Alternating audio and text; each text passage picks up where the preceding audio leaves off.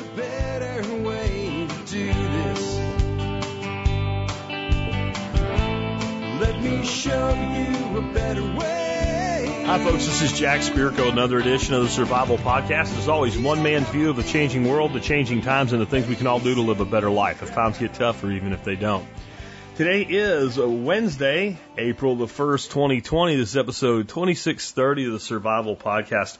You know, TSP has done some April Fool's stuff in the past, but it's never been a big thing. Like, you know, you're going to get one every year from TSP. I'm going to commit to you guys. I put it out on Facebook this morning too. I'm not doing any April foolery, today. Humor is great in a pandemic. We try to keep the humor up, but I'm not doing anything that could actually be considered a fool's. I said I'm going to prank y'all on August the 1st this year. So if you remember that, maybe you'll be prepared for it. And if not, maybe you won't. But no April Fools, even though it is the beginning of a new month and the typical Fool's Day. Today we're actually going to have kind of a two-parter. I have about a 20-minute segment that I'm going to be doing on COVID treatment. We're going to talk about things we've talked before. If you really want to skip, you can, but I wouldn't. I have some new information on this. I have an infectious disease specialist that has commented on my recommendation for 3 over-the-counter supplements in a very, very positive way. I have a new video that I want you guys to check out from a YouTube channel that is a different way of thinking about the curve and how this all plays in with it. And I've already put that out. That segment is out on on Facebook as a standalone video segment, so you can share just that segment with your friends. I really believe it will help a lot of people. But our main subject today, we have our guests on, Austin and Kay Martin. We are going to talk with them about keeping a family cow. It's just a really great subject to talk about right now because it's upbeat, it's looking forward, and we need to be that way. We're about to have a rough 2 to 3 weeks, and really a rough 30 days for a lot of the country. And it's going to be easy to get in your head and to get down. But I'll also tell you this next 30 days is kind of the big piece of this. And it's going to really quickly return to normal after that. Every projection I look at by actual experts says just that. Really, really rough couple, 3 weeks. More and more states going to full on stay at home orders. Texas just ordered that starting tomorrow. It doesn't really change my life very much, but I know it does for some people. And I know sometimes, like, a lot of people that are you're already living that way, but when they tell you it's that way, it kind of messes with your head. We need to be as optimistic and upbeat as we can. And I think our conversation today with Austin and Kay will really be awesome. They have a website called This Is Homesteady and a YouTube channel called Homesteady, a podcast. They're really cool people. I really had a blast talking to them today. I think you'll enjoy the interview. Before that, let's go ahead and take care of our 2 sponsors of the day. Sponsor day number 1 today is Safe Castle Royal.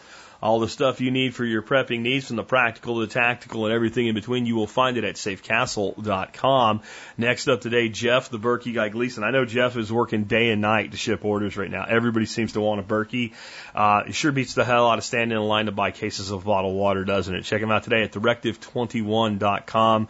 Jeff, the Berkey guy Gleason. Both of those sponsors have been with us since our first year that we had sponsors. So I went about a year before I took them, but we're looking at like 11 years that those 2 companies have stood besides TSP. So definitely check them out and consider supporting them during this time and getting the stuff that you need that maybe you should have gotten in the past and you hadn't yet. Both of them still are shipping orders. All right. With that, also want to remind you guys that my members program is on sale for $25 a year, and that rate locks in for life. And because there's something wrong with me in my head, I have committed to keeping that special rate for as long as these lockdown orders are in place, at least the national lockdown orders, and that's going to be a while, but you can get it for $25 a year. Discount code is $25. Really easy to remember. 25, the number 25 bucks. You sign up at the Survival Podcast on the members tab. And guys, look, this thing pays for itself at 50. It's profitable unless you just don't use it at 25. You should be putting money in your pocket. You're kind of crazy not to buy it. All right, with that, let's get into this. And I want to talk to you about, again, a little bit about the chloroquine treatments and where that's coming from, and one of the things it does and how that relates to what I am recommending that you use over the counter. And I've got some new information. So with that, let's get into that topic. All right, guys. So I want to talk about this over-the-counter regime that I've been recommending as something that might help. And I want to say one more time, I'm not a doctor. I don't pretend to be a doctor. I'm not making a prescription. I'm not making a health claim.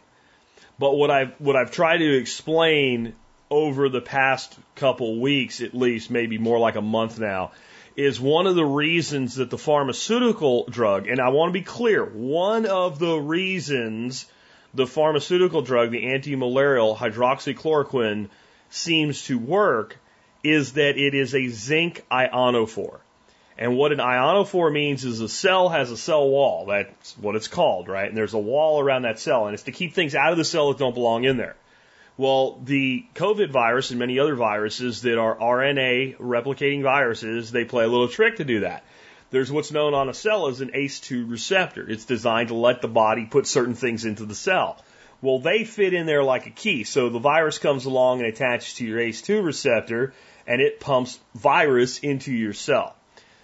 That virus initial piece, then it basically hijacks what's known as your RNA. Your RNA is like a half a DNA. Is the way to think about it. And a DNA, what it does is a DNA will decouple, come apart, and RNA will come along and copy one side of the DNA, and then it can go make more DNA. It's how your body makes new cells and new structures and things like that. Without that process, we literally can't exist as human beings. So what the virus does is it comes in and attaches to that RNA and hijacks it. And it uses it in a complex way to make copies of itself. And it makes a reverse copy and then another copy and a reverse copy and another copy. And eventually you end up with a bunch of viruses inside this cell, and the cell explodes. And little viruses go everywhere in your system, and they go out and they find new ACE2 receptors and they replicate themselves. Well, again, one of the things, and I want to be clear, it is only one of the things that the hydroxychloroquine serves as is a zinc ionophore. It also seems to have a direct effect in actually killing COVID. They've done studies where they put them in a petri dish together and said, what happens if COVID comes into contact with this stuff? It kills it. And unlike some other things that kill it, you can actually take it. Bleach kills it, but you should not drink bleach. Hydroxychloroquine also has some immunosuppressive actions, but they are generally positive immunosuppressant. This is why lupus patients take hydroxychloroquine, because it prevents an excessive immune response, which is one of the problems COVID's causing when it becomes a pneumonia, right? And we go into what's called a cytokine storm, and the immune system goes berserk, and it overattacks, because the immune system at this point has to start killing the cells that are infected. So it starts killing other cells that maybe aren't infected, and all of a sudden it's doing lung damage, and you end up on a ventilator. So the hydroxychloroquine, it looks like, anyway, that it pulls back the immune response, has a direct effect, but it also acts as a zinc ionophore, puts zinc in the cell. Now, the reason that's important, and this is incredibly important to understand this is known science. This is not some, guy on Medium that tells you his product is going to cure cancer or something. It is known science that if you get zinc into the cell, that it shuts down or slows down or impairs viral replication. The ability of the virus to reproduce is impaired by zinc. This is why they say zinc does shorten the common cold, which is also a coronavirus. The problem is that cell wall that the COVID virus and other viruses so easily get through by attaching to the ACE2 receptor keeps zinc out. Your body has to have a compelling reason to put zinc in the cell, and it doesn't know to do it in this situation. Well, if you take something like hydroxychloroquine that is known as an ionophore for zinc, it basically lets the zinc get in the cells. And your cells become rich with zinc, comparatively speaking. Assuming there's enough zinc in the body for that to happen. All right? So that's one of the things. The other thing is they're doing the hydroxychloroquine along with an antibiotic known as azithromycin. That is not for COVID directly, but it's for secondary infections. This combination seems to work very well. We all know that. We just don't know how well, for what people, and at the right time. And I do believe that it is very important that doctors start to come to realize that the earlier in the game, especially for people at higher risk or showing significant symptoms, the better. The whole point is keep people off the ventilator, keep people out of the ICU. If it works once they're there, it probably works before they're there. Up till now, some legitimate case could be made that there just wasn't enough of it. I think your excuse is about to be gone, and I need doctors to step up. And if the patient, this is how I feel about it. If you would otherwise prescribe this medication to your patient, if he doesn't have risk factors that would prevent the prescription of it if he had rheumatoid arthritis, I think it's probably worth it. I'm not a doctor. You have to make that decision as a doctor yourself with your patient, but it seems like that's the case. And if I was the patient, that would be my question for my doctor. If I had rheumatoid arthritis and I wanted this medication, would you give it to me? Yes? Here. And those of you that keep wanting to make the case that this stuff is like some kind of toxic thing that's going to kill you, the dose being recommended, especially before you're in an ICU with the shit in an IV, because it's the only way to get it into you because you can't swallow because there's a tube down your throat, okay? The recommended dose is 200 milligrams twice a day. That's what most doctors are using, and it seems to be effective. The dose a lupus patient takes for their entire flippin' life is generally 200 to 400 milligrams a day. The dose that an RA patient, rheumatoid arthritis patient, takes is about the same.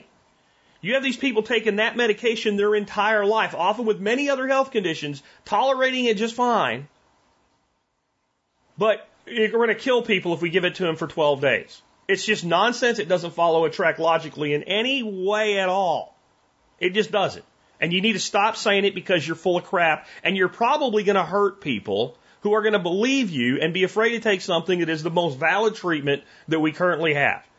And stop waiting for the FDA to they put a stamp of you can use it, doctors. They already said you can. They said the FDA approved it for off-label use for COVID specifically. So basically, like, we're approving it for COVID, but we're not saying it fixes COVID. Okay? Stop waiting for the golden seal from the same people that told you that comfrey is a toxin if it's taken internally, despite being used for 10,000 years, based on 2 flimsy studies where they shoved 60,000 leaves of comfrey equivalent into a rat and said it blew up their liver. Nobody would ever consume 60,000 freaking leaves of comfrey in 90 days. But those flimsy studies were enough to ban the use of that substance.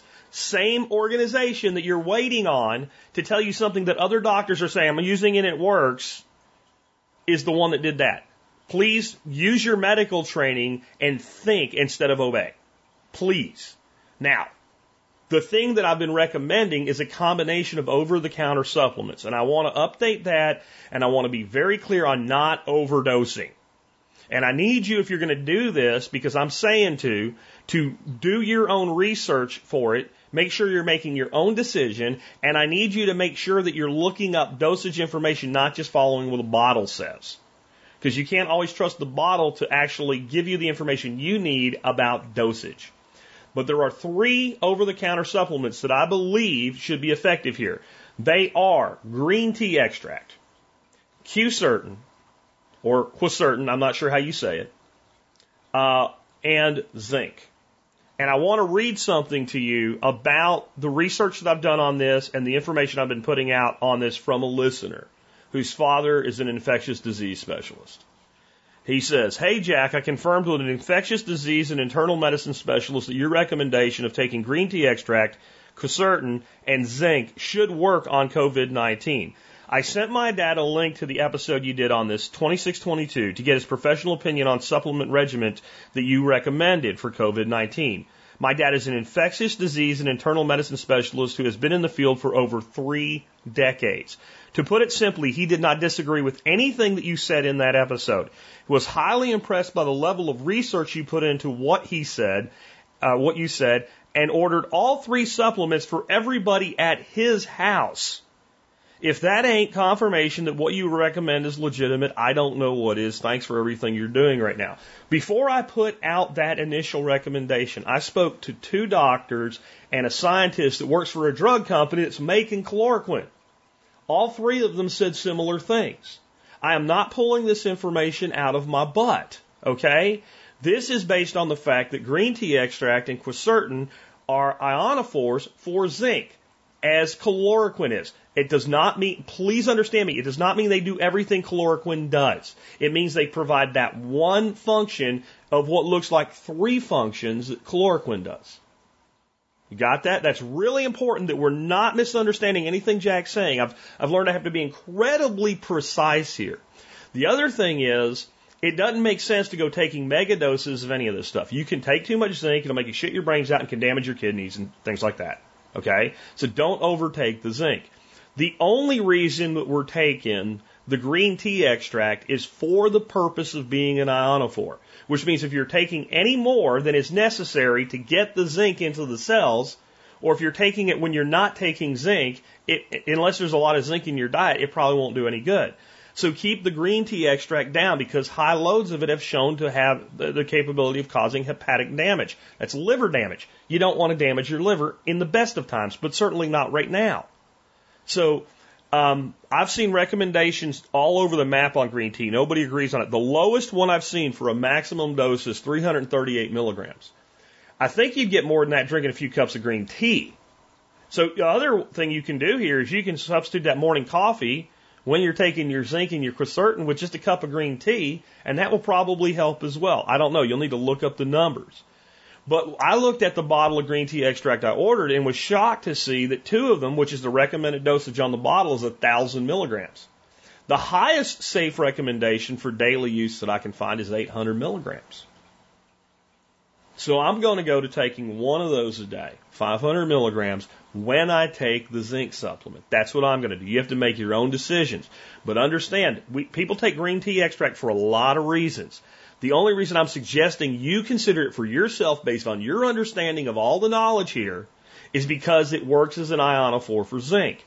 Additionally, quercetin is a good ionophore for zinc, and quercetin is a good immune boosting supplement. I believe it's actually sold under the trade name Reversatol as well.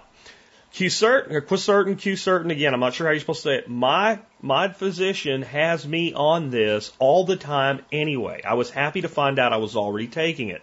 I also found out that the body is not great at absorbing it, and it is best taken prior to need. So it's something you want to start taking right away if you feel that this is beneficial to you. And again, you have to make your own decision. I'm not a doctor. I'm not making any claims about health. I'm just pointing to science and what science says. And what science says is quercetin, among other things that it does for immune boosting capabilities, is act as a zinc ionophore. That's not a medical claim. That's a scientific fact. They have tested it. They have put zinc into a body and then measured zinc in the cells, and then they have added quercetin and said, hey, there's more zinc in there now. And the research that was most definitive I found was done on rodents. And you're not a rodent, but it's pretty clear. And this is the same research that the infectious disease specialist looked at and said, this tracks logically. When they did that experiment, they did not give quercetin or green tea extract. They gave both. Since I don't know which one works better, and since both are safe if you keep the dosage where it needs to be, for myself, I have made a decision to take both of them along with supplemental zinc. Zinc dosage. I read this online. You need to verify it for yourself. But the highest recommendation by the National Institute of Health for supplemental zinc is 40 milligrams a day. And for females, it's actually a little lower. And for children, it's much lower. So you need to look it up for yourself. But what I'm saying is, based on every doctor who's taken this seriously and reviewed my suggestions, everyone has come back and said, this can't hurt and should help. Or it will help. Like it's either should or would, including our own Doc Bones. Let me tell you how adverse to alternative treatments Dr. Bones is. We got in a shouting match because I was telling him about a product for dogs that has 4 enzymes in addition to a steroid. And that I had seen that it worked really well on wounds and preventing infection. And I showed him studies that said those things worked. And he got so angry that you should be using antibiotics for any sort of topical infection that we got in a shouting argument with each other. And yet when I showed him this data, he said, oh, that makes sense. So you're talking skeptic to the extreme on anything alternative going, that makes sense. So where does this fit in with the video on hydrotherapy that I want y'all to watch? This video broke down the curve of infected versus the total infection curve. And what he showed is for 5 days, most people don't know they have it. At about 5 days, symptoms start to emerge. People go to the doctor in that 5-day period. They get tested, but if they're not having trouble breathing, they send them home. They don't give them any treatment in the hospital. It's at about 10 days that about 20% of them end up in the hospital, because once you have breathing problems, then they admit you. And they're not, most of the time, they're not doing any treatment at all in that 5-day window. And what he said is what's been determined is your innate immunity depends where you come out at the end of that 5-day window. At the end of that 5-day window, if your innate immunity is strong, you don't go to the hospital and you're pretty much close to recovery.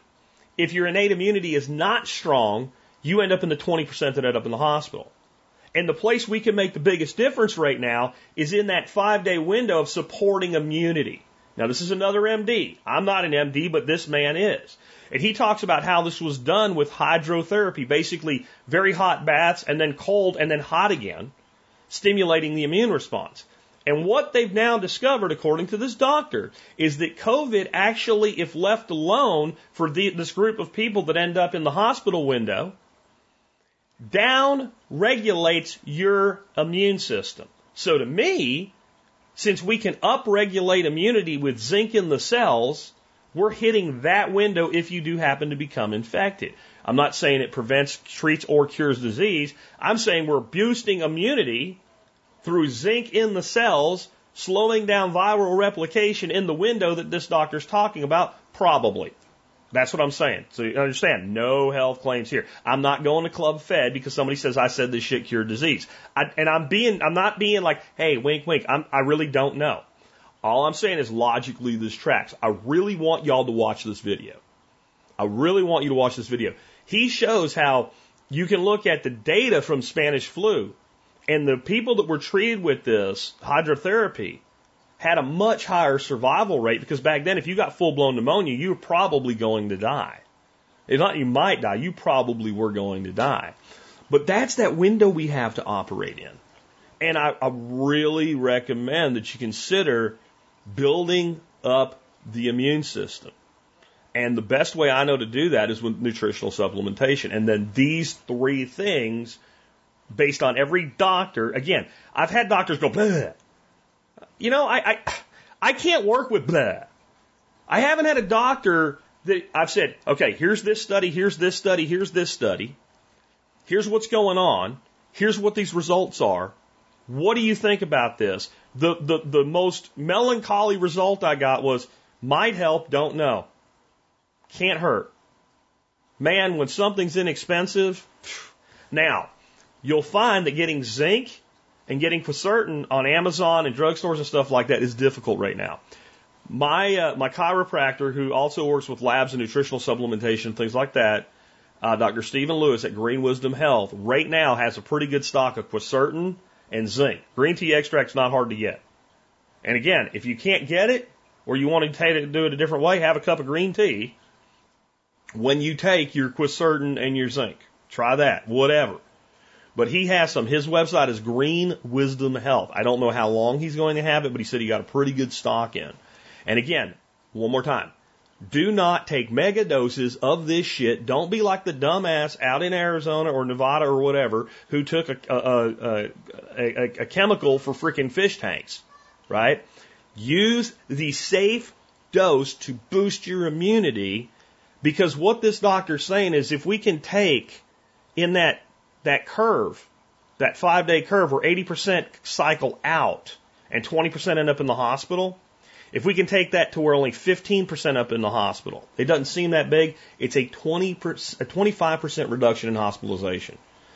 And every person we keep off a ventilator or out of an ICU, I believe we're saving 2 lives.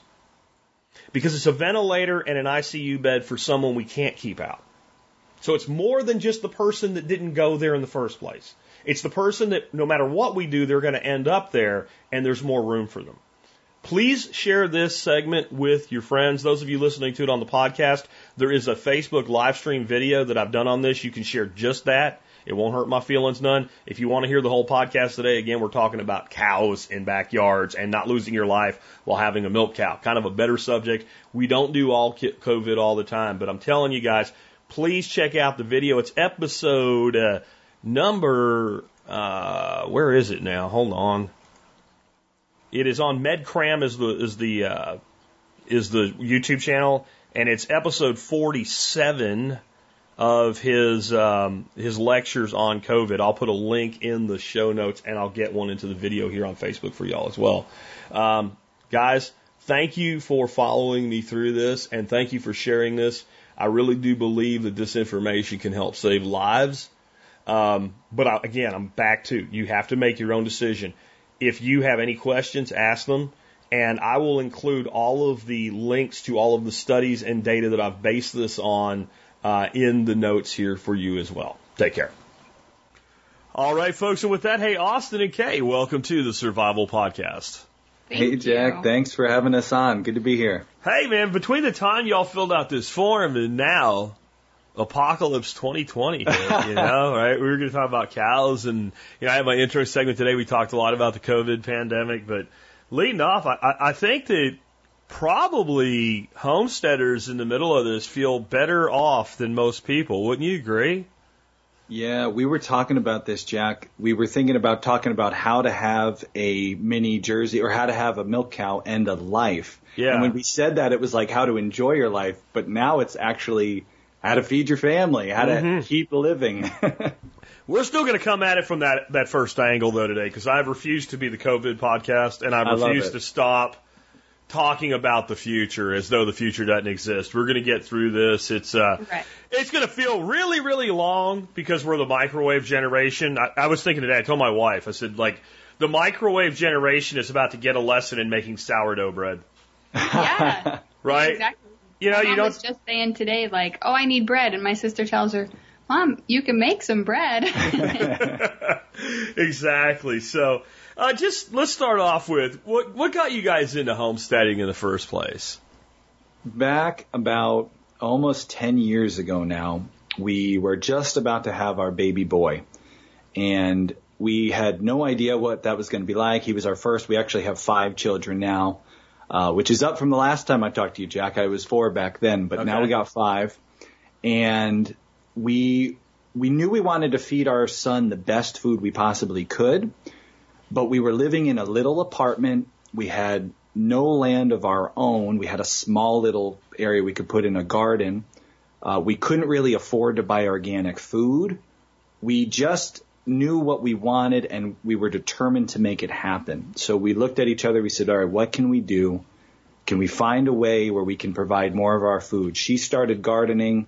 I started hunting on public land, and then it went from there. We found a place to start up our first farm, and here we are on what is now our second farm, and we're now at the point where we have 5 kids, and we're doing a whole lot of food from the homestead now.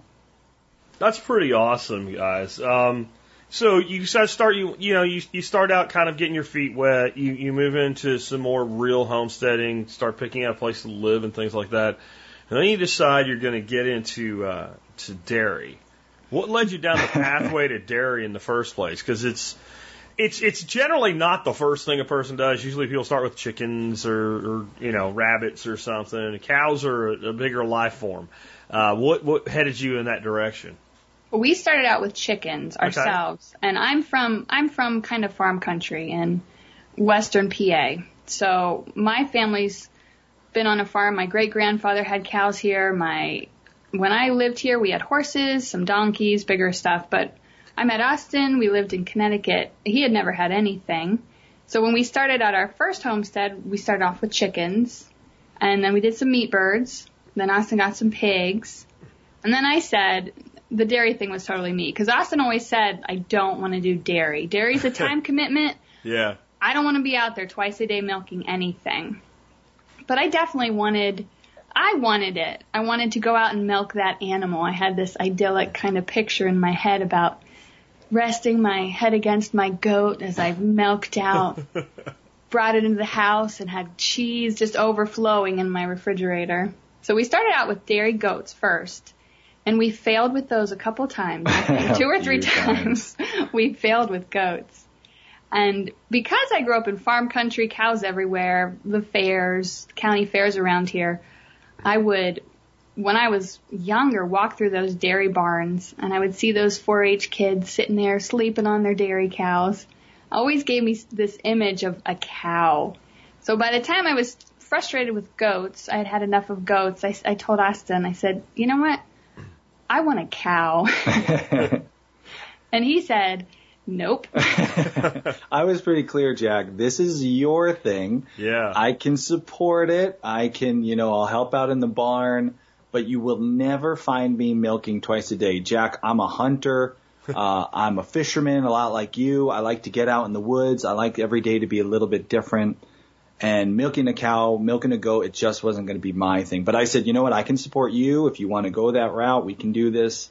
But that's your thing. Yeah, he likes the animals with a definite end in sight. Yeah, I'm a meat guy. Yeah, meat, birds, pigs, anything that you're butchering in the fall is more his style. No, spoiler alert, things may have changed. We'll get to that later. Okay. But at the time, it was very clear, Jack, this was her thing. She could be the milker.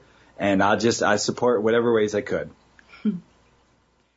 Okay, and then you got to pick a cow, right? Right. And you guys ended up just selecting the breed of mini Jersey. What made you make that decision? Because it's like, I found that people selecting, I don't care if it's a chicken, right? Selecting a breed is way more complicated for people a lot of times than selecting their next car. Oh, yeah. It's chicken for them, and the cow for them, and the goat for them, and this one does this, and this one stands on its head, or whatever. And it's not just, hey, we'll go get a cow, and you just pick one. So after whatever rigmarole you went through, what made you land on mini Jersey? Especially where we were in Connecticut, there were a lot of breeds, a lot of nice heritage breeds we could pick from. I went with the mini Jersey. I started looking at jerseys more seriously and ended up with the mini Jersey because they had what I was looking for. They have a lot of cream, nice creamy milk. They're a smaller breed. And they have a reputation for being a bit more manageable for a first-time cow owner. We also had a really small piece of property at the time, Jack. Now, it doesn't sound small to a lot of your audience. 10 acres sounds like a lot. But when we found our first farm in Connecticut, it was not a farm at the time. It was kind of that urban-rural edge you talk a lot about. It was right there on the urban-rural edge. We had it was a ridge where the back 8 acres were perfect for doing some hunting and some foraging. And then we had about 2 acres where the house, and then we had opened up a little area and put in a little barn and a little bit of pasture. So it really wasn't a big area. So we knew we couldn't go and put some big giant cow on it that was going to need a whole lot of pasture and be real heavy on it because we were going to need to supplement its diet anyway. So kind of all that stuff combined, as Kay was searching for the right breed, it kind of led her to looking into jerseys and really specifically smaller and mini jerseys. So what was the first year with your cow, Ladybug, like? I mean, you already said you had tried goats and that was a failure. I loathe goats. I mean, I love a goat if it's over top of mesquite coals, roasting, and I'm not saying I oppose a cow that way either, but I'm not really a fan of goats as a life form. No. So what was a cow like? Goats and cows are totally the opposite, the ones that we've had. Okay. Goats they're goats. They're frantic, they're everywhere, they're chaos. Goats are Pure chaos. Cows are steady. They're a bit more of thinkers, I'd say, than goats are. They think before they act. Our cows do. They're suspicious. Yes. So they look at you and they look at the surroundings and they just react a bit slower than the goat would. The goat would have already jumped over the fence. The cow's looking at it, thinking about it. So it was a very different experience. They're a bit more grounding than a goat is. Yeah, so much more. I remember when the trailer pulled up with Ladybug in it, and the guy brought her off, and he handed me the rope, and he goes, well, here's your cow. Why don't you walk her to the barn? And I've been around large animals. I've raised horses. The cow was different, though, because she was a stocky, strong. The strength that was there was so unfamiliar to me, even coming from horses. So I remember feeling that apprehension. And she's not a large cow. Yeah. I just remember thinking, I'm so glad she's not any bigger, because I would have been totally intimidated by her if she was. I often describe the day she arrived, Jack, for those fans in the audience of Jurassic Park, that introduction scene where the velociraptor is being unloaded from the crate. That's how I felt with that cow being unloaded onto our homestead. Just like, this animal is going to kill me. What are we doing? This is going to ruin our little homestead. This is going to be a disaster. I was a lot more worried about this than Kay was, because I hadn't really done any of the research. I hadn't looked into it. Again, it was her thing, and I was just going to support it. So I was afraid. But that was really overreaction, because right away it got... She was so easy. Yeah. You put her behind a fence and she would just stay there. Different than goats. And we took those first few months. She hadn't calved that calf yet. So she was dried off. We weren't milking yet. Took those first couple months and just got to know her. Spent every day with her. And then I built a stanchion for her. We built a stanchion, got her ready, got her used to that. So the first few months, nice and quiet, and then she calved, and then we started the journey of milking. Our calving experience is it was kind of one of those wonderful memories that you'll never forget. We homeschool our kids, Jack. At the time, what did we have? 3 or 4 at the time? Yeah.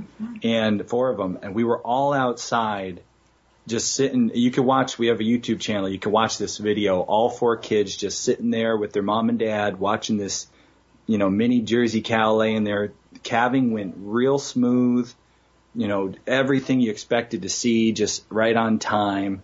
Out comes this little beautiful calf, and man, score, it was a heifer.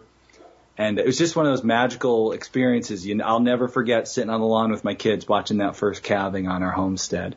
And from there, it continued to be pretty smooth sailing. Yeah, it wasn't her first calf, it was her second, which meant she was familiar with being milked. She knew what to do. Right, she knew the milking routine, which made it really enjoyable for me because essentially she taught me what to do. We had a few rocky days with her hormones settling and me just figuring out how she worked. She's also blind in one eye, so we've learned to adapt and work with her in that way too. She's taught us a lot. And the first year wasn't, I think, as big as a learning curve as Austin had anticipated it would be. No, it went way smoother than I was. After our goat experiences, we had been disappointed so many times by so many different milk goat endeavors. This was incredibly fulfilling, incredibly smooth. And the product, Jack, we've had a lot of bad tasting goat milk, and we've had some good tasting goat milk. You got to be fair. But, oh man, once she started bringing in those jars, the mason jars full of Jersey milk, oh man, that was like out of this world. Yeah, it's just miraculous in its way. You see the cream separate, skim that cream, make butter, just use every part of it, feed it to every animal on the farm, they love it.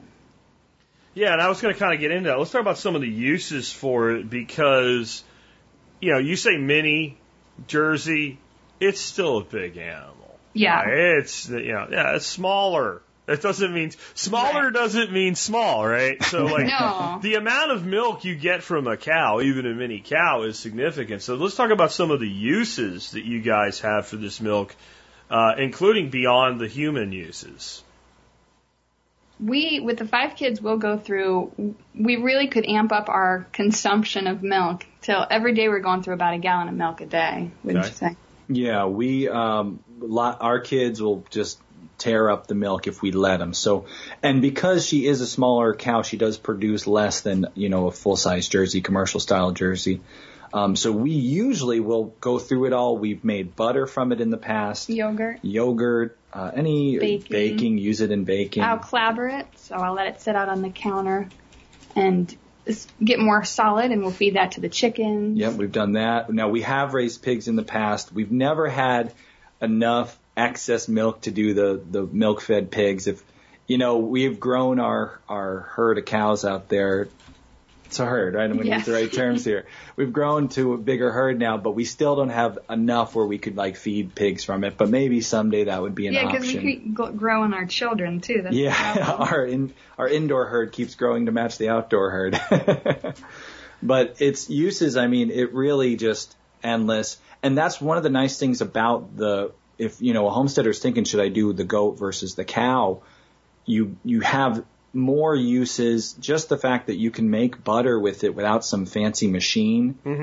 Nothing like spring milk butter. It's the yellow of spring milk butter is, this bright, beautiful yellow color, kind of like, you would compare it to the yolks on your grass-fed chickens or something like that. It's wonderful product. And because it's raw, the dogs tolerate it and the cats as well. So we can use that to supplement their food too. Yeah. Gotcha. And what do you think about these guys, these mini jerseys, as like a dual purpose homestead animal? I think that's one of the best things about the mini jerseys, Jack, is you say it a lot. I know I'm a big listener to your show. Dual purpose usually do both things poorly, right? Yeah. You very rarely get. What I actually say, to be fair, is they usually do neither one exceptional. There you go. That's a nicer way to put it. Yeah. Unless we're talking about goats, but yeah. So the nice thing about the Jersey cow is it really does. Now it's not an Angus. You're not going to get fast growing meat off of this thing. But if you get a bull calf, which we've never now we've had 3 calves on our homestead. Every time it's all heifers. But if we were to we'd be pleasantly surprised by a bull calf this next go around, because then we would have some really great tasting beef that is able to be totally grass fed. You can just grow these things fat off of grass. If you see our cows in our videos, they are not skinny cows, and that is all just off of grass. Great quality beef product, but meanwhile the females are making this amazing milk. And then on top of that, you're getting your heifers, which there's a really good market for heifers right now. So forget dual purpose. We got 3-purpose, 4-purpose. It's just so many different good reasons to have this animal on a homestead. Gotcha. Now you guys are pretty big on something called calf sharing. What exactly is calf sharing? That's the part where it lets you have a life. If you have a milk cow, we keep the calves on the cows full time for the first month or so, because the cow's giving so much milk. Even with the calf on, I'll milk twice a day so she doesn't get mastitis or anything. But after the first month, the calf's grown enough where the calf can keep up with the dam's production. So I don't have to milk at all if I don't want to. I can milk once a week. I can milk once a day. If we need to go visit family somewhere, I don't need to call up a neighbor or try to find a house sitter who's willing to milk a cow. Because in this day and age, there just aren't that many people out there who are familiar with milking a cow. So the calf kind of fills in those holes where I can't. If you think about it, Jack, so imagine let's say you want to take a week and go to Sanibel Island and do some fishing, right? Sure. You got dairy cows. You can't do that. You got to be there to milk unless you got someone you trust. We have kids. I love to take them on fishing trips. Every year we go up north. We go to Rhode Island and go for a week of fishing. We can do that. I know a lot of homesteaders think, oh, your homestead is, the place you want to be. Why would you ever want to leave? But I want to leave. You want to go fishing, right? Yeah. You want to go catch some sharks. You want to go catch that. We want to go fishing. I like going to the coast every year. I used to be a surfer dude. So every year I want to go to the coast. I want to catch some striped bass with my kids. And I want our kids to be able to enjoy a little bit of, seeing different places other than just Western Pennsylvania. I don't know why. So that was a big thing for us. We never wanted to be so tied to our homestead that we couldn't go away for just a week. Even if it's to visit family, we do live far from my parents, so that's important. We used to live far from her parents, so that was important too. So with these animals, you can have the wonderful benefits of raw milk. You can have this product, but then you can still have kids and have what, they look at their friends who are, going on vacations and they're like, oh, Daddy, why can't we ever go take a vacation? Well, now we can. We can leave the calves on for a week, but it even extends beyond just, taking vacations. Jack, with kids, sometimes life happens. We just have gone through this last couple months a really kind of big life change. Our 5th child has some allergy issues with food. And we were trying to figure out, what is going on with him and what's happening. And so one of the things we found out really early is, well, he shouldn't have cow milk. So we went and actually switched things up at our homestead. And this happened since we put in the application to be on the show. We actually are now milking camels. So that's a story for another episode. Okay. But we had to take a break for a long time while adjusting and transitioning to a different animal. We had to take a break from milking our cows. And we were able to do that. We were able to pause for months, a couple months. We just left the calves on. Well, now here comes this coronavirus and there's no milk on the shelves. And there's, less food on the shelves. I know there's still food on the shelves, Jack. Yeah. But, at the local grocery here, there was some trouble finding stuff. So we thought, you know what? With this happening, why don't we start milking the cows again? Just so that our friends and family nearby or our kids who can have the cow milk will have it. Mm-hmm. So we were able to unpause. We put the cows on pause for a couple months while we adjusted our homestead. Well, this week, if you watch our YouTube channel, you'll see we're back to milking cows again. And it's like you just turn the switch back on and we're getting, gallons of cow milk. Now, there are sacrifices that you do make when you calf share. Okay. There's a reason why dairies don't, because the cow becomes used to just letting down for the calf. She will hold back milk for the calf. The calf usually ends up getting nice and fat on all the cream that calf's holding back.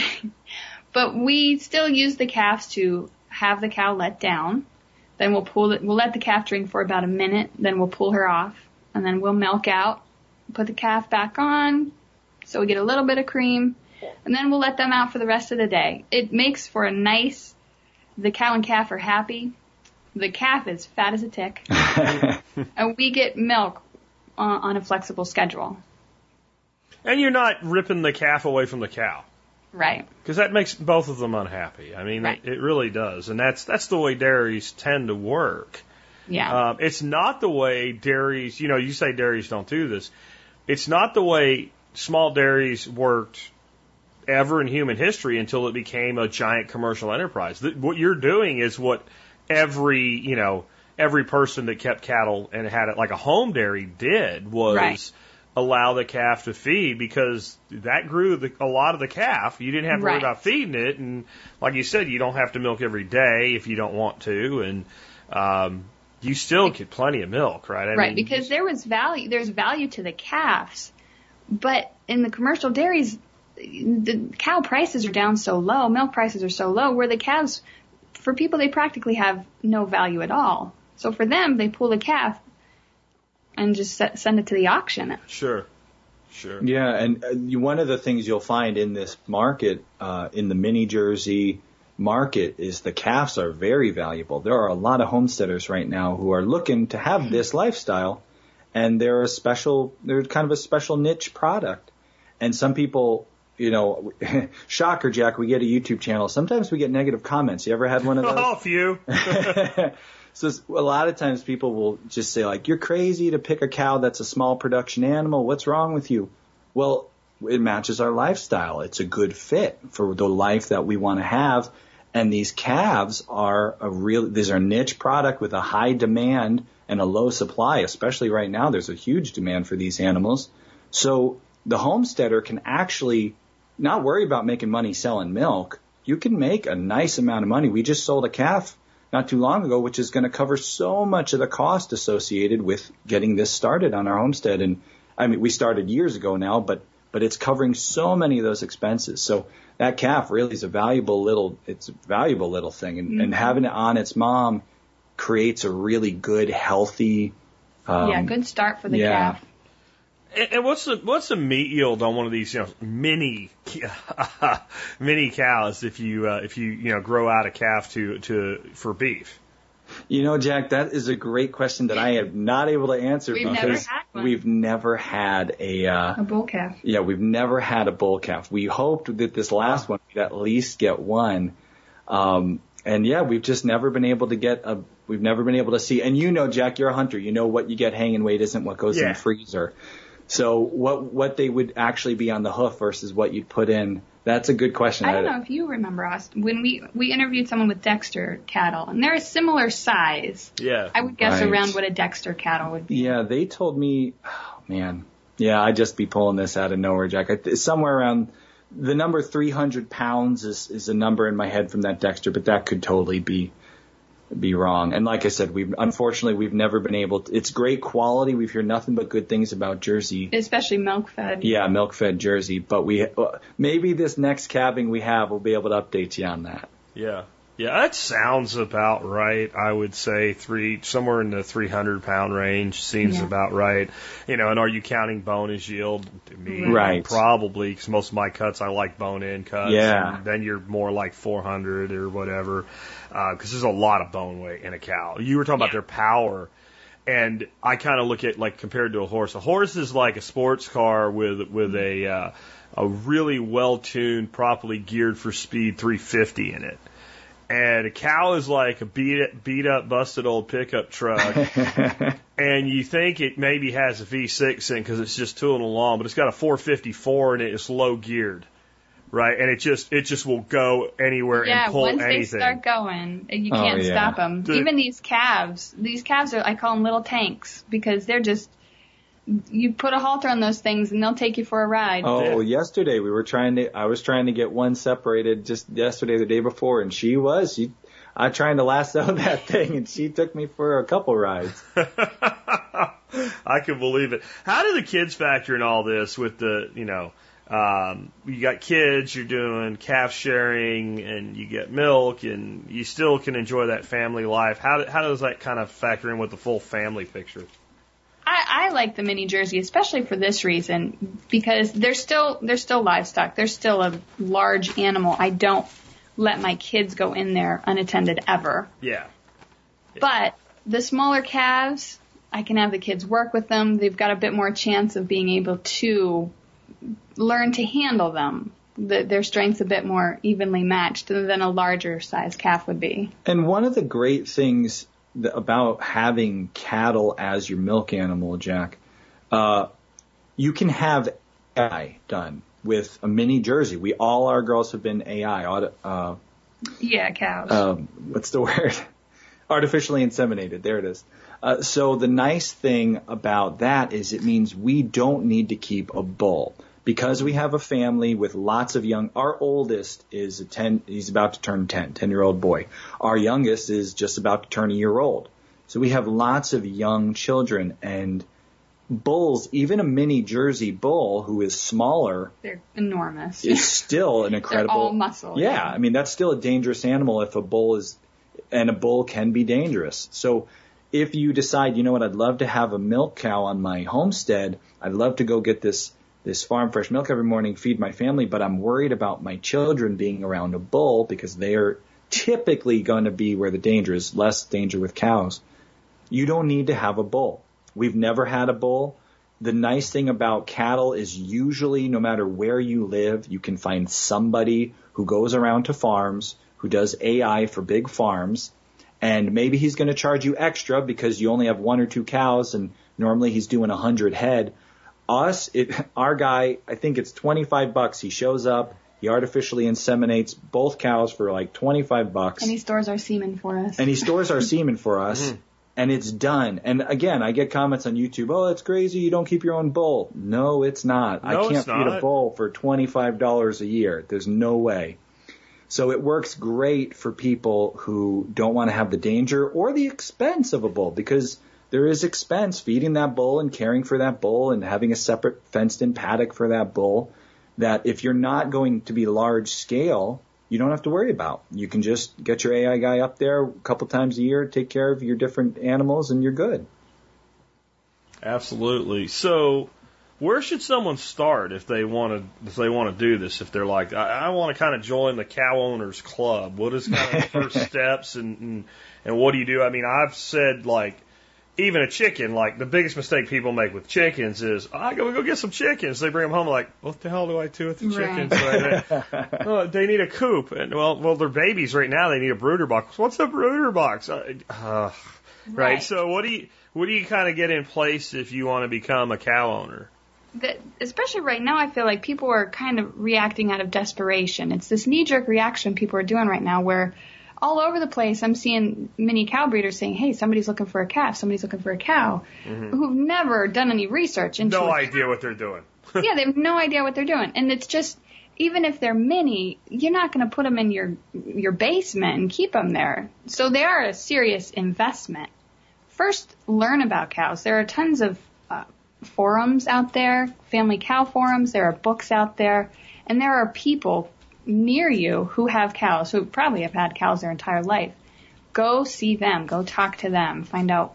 Even if they're doing it in a style that's totally different than what you plan on doing it, at least go stand next to a cow and figure out if you really want to do this. One of the ways that Kay got me on board early on with having a cow in the first place was she took me on a field trip.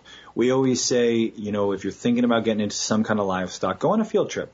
Now, don't go uninvited. Find someone, give them a call, make a plan. Hey, can we come see your animals? What's a good day? Yeah, buy some milk from them. But yeah, be a customer of theirs. Give them, not only take up their time, but give them some money for it, right? If they're selling milk, buy a bunch of milk. We went on a field trip to somebody's who had mini jerseys. And we spent some time. And before this, I was not really excited about this idea. Before this, I was worried, like, oh, this is a big animal. Should we do this? After spending a day around mini jerseys and just feeling that, wow, these animals, their energy is a lot. This isn't a giant goat. This is a total different animal with a different energy. I got to see it be milked. I got to see it moved around the barnyard. And at that point, I realized we could do this. This actually is something we could do. Now, it still was probably, 6 months before we ever wound up purchasing and getting our cow. Right. That's just the beginning. Right. Then it's making sure you have the right infrastructure. I know, Jack, you say all the time, make sure the infrastructure's there first. Because you don't want the cow showing up before the barn's ready, before the fencing's done. No. Before the water lines are run. Cows are going to need to drink a lot of water. So all year round. Yeah. So make sure you got all that taken care of. But once you're ready, infrastructure-wise, what do you suggest as far as... Learn about cows. So if you're looking at a mini Jersey, don't go in there saying, oh, I'll never have to milk this cow. The calf will keep up, because that's not true. So first say, okay, can I take a month out of a year and be able to milk twice a day? You'll still have your 11 months out of a year. You still have a life. But at first, you do need time to settle in to make sure she's not getting mastitis. Then learn about diseases in cows. So wherever you're looking to buy from, don't buy a cow that they're getting out of the dairy because she's a mastitis issue. Find a farm where they do testing for common diseases that the cows have. See what her history is, mastitis, how she calves, how is she for breeding, is she easy to breed back. These are all things that, if the cow's difficult in any of these areas, will really make for an unpleasant first cow experience. We have a saying that we talk a lot with our audience about, Jack. A free cow isn't free. And that comes from a story we once were offered when we very first started looking at cows the first time around. Somebody offered us a free full-size Jersey. We had gone, excuse me, we had gone to see this cow that was up on Craigslist.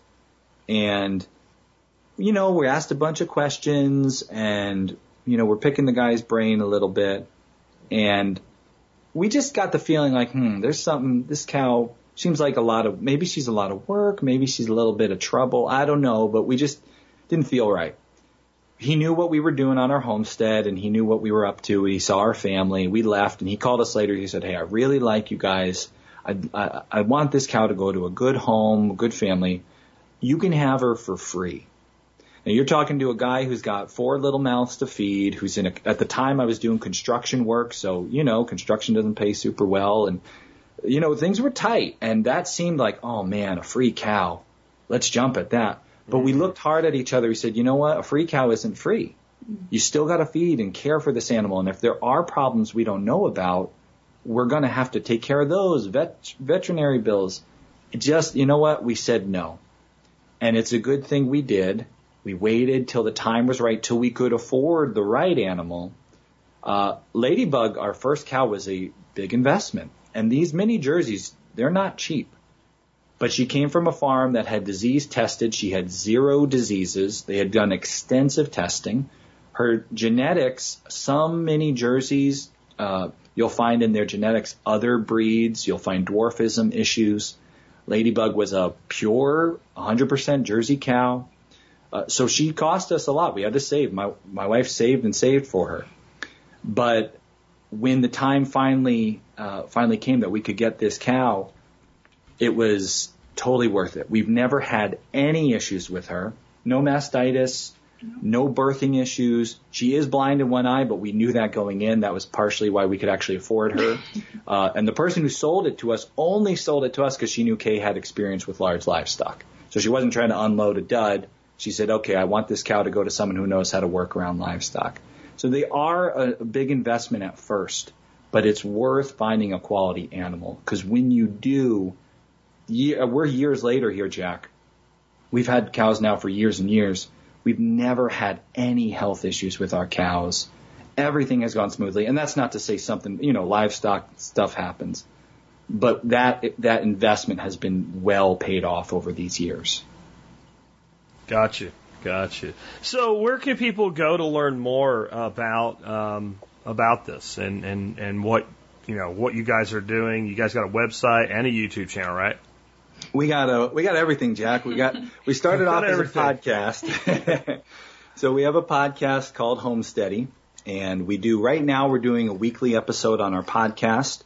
A lot of the podcast is interviews with other people, but we do share a lot of our story from time to time as well on the podcast. We have a YouTube channel called Homesteady, where right now we are doing 100 videos, daily videos.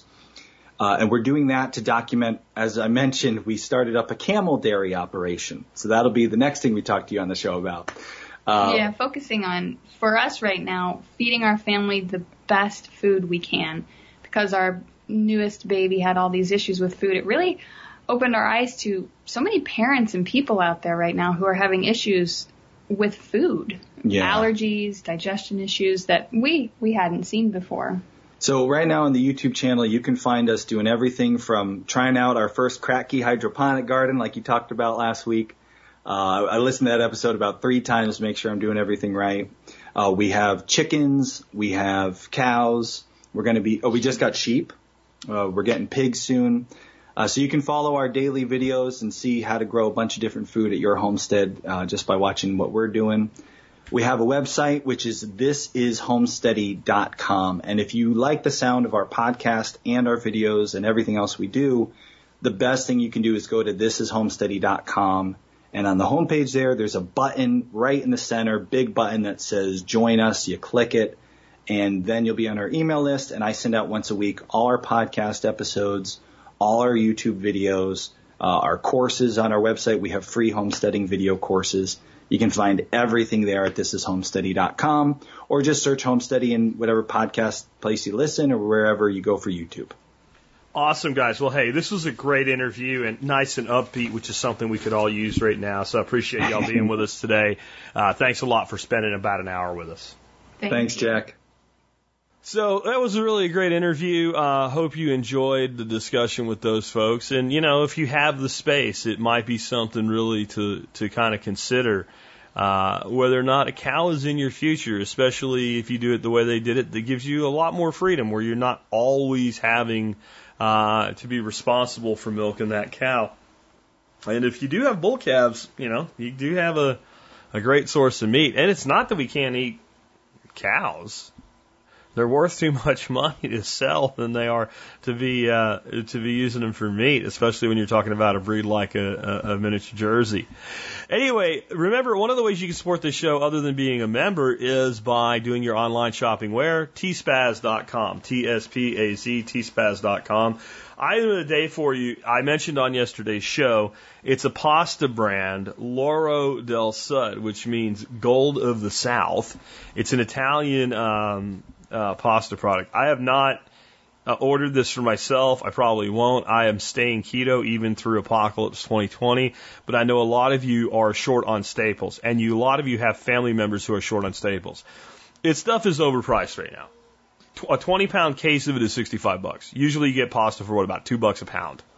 Maybe $3, right? This is a little bit more of a premium brand. There are some complaints on the reviews on YouTube, mostly that it's price gouging, a couple about packaging, which is probably handling by the mail service. One on taste, but I just think that's moronic. I mean, dry pasta pretty much tastes the same no matter what brand you get. This is a little bit better of a brand. Keith Snow said yesterday that he knows this brand and it is a well thought of brand. Italians tend to make pretty good pasta.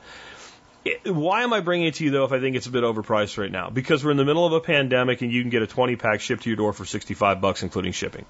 And you can get it within a week in most of your markets. And that's why. So I'm not saying this is the greatest pasta in the world. I'm just saying that, if a family of 4 has a 20-pound box of pasta, they're not going to starve.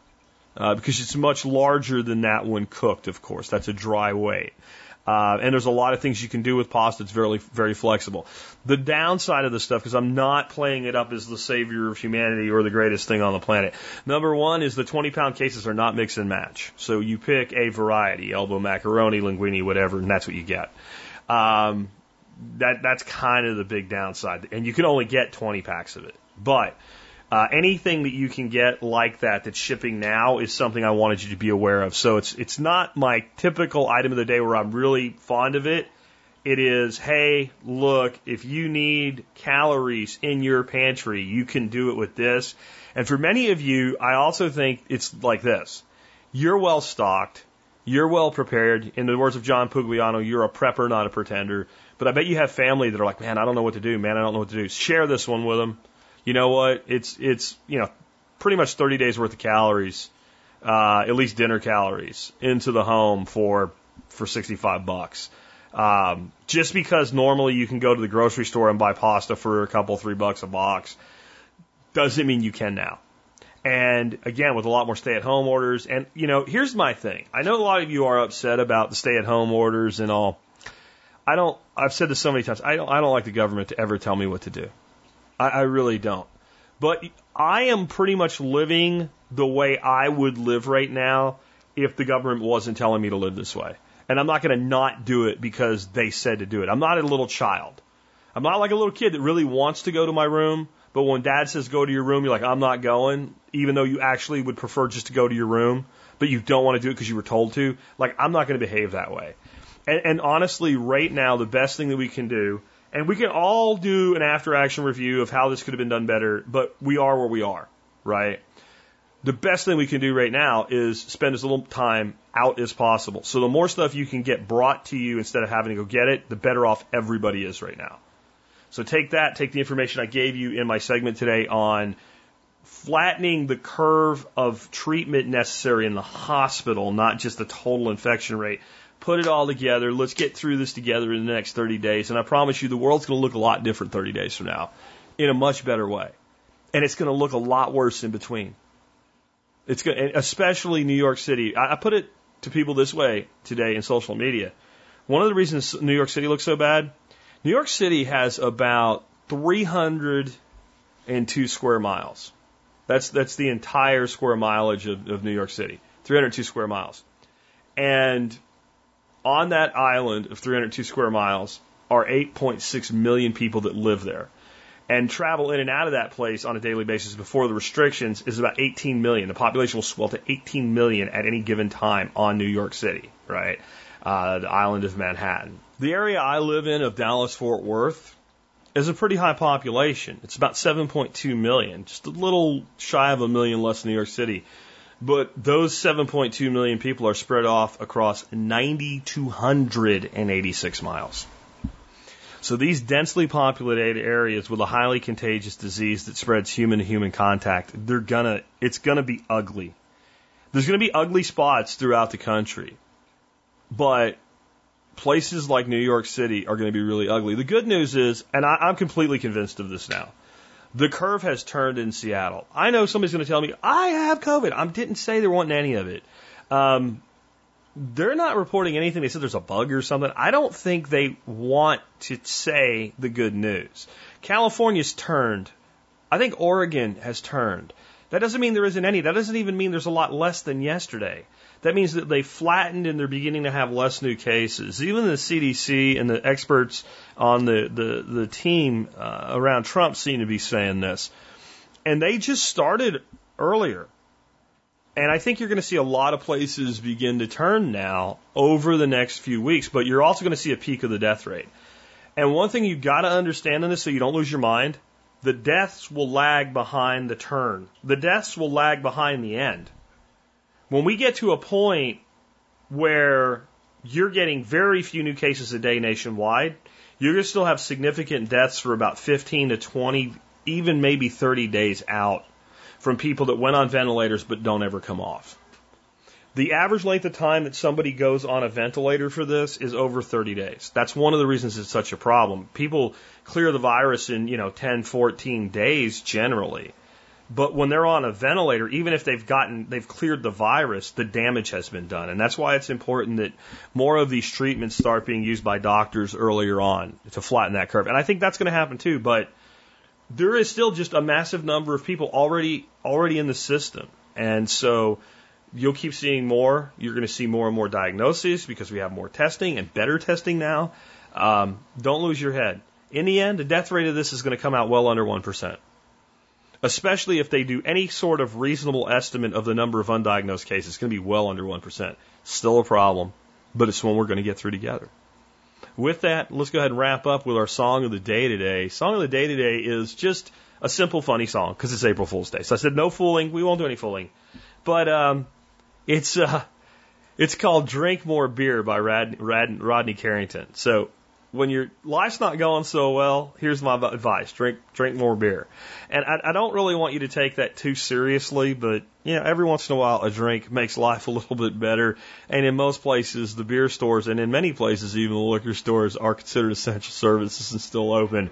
With that, it's been Jack Spirko with another edition of the Survival Podcast.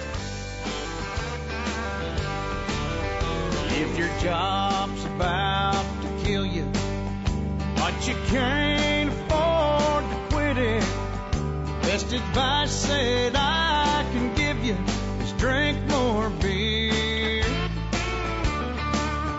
When your truck keeps overheating, 'cause your radiator's leaking, wrap the brown bag at your feet and drink more beer. Drink more beer. Drink more beer. Take a can in your hand and be damned if your trouble's thrown up and disappear. You've had that one too many.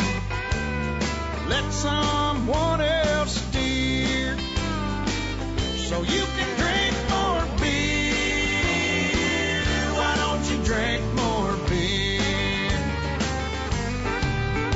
When your in-laws come to visit and your house feels like a prison, stay real close to the fridge and drink more beer. When your woman won't stop nagging about you getting on the wagon, lie and say you're cutting back and drink more beer. Drink more beer. Drink more beer. Take a can in your hand and be damned if your trouble's thrown up and disappear.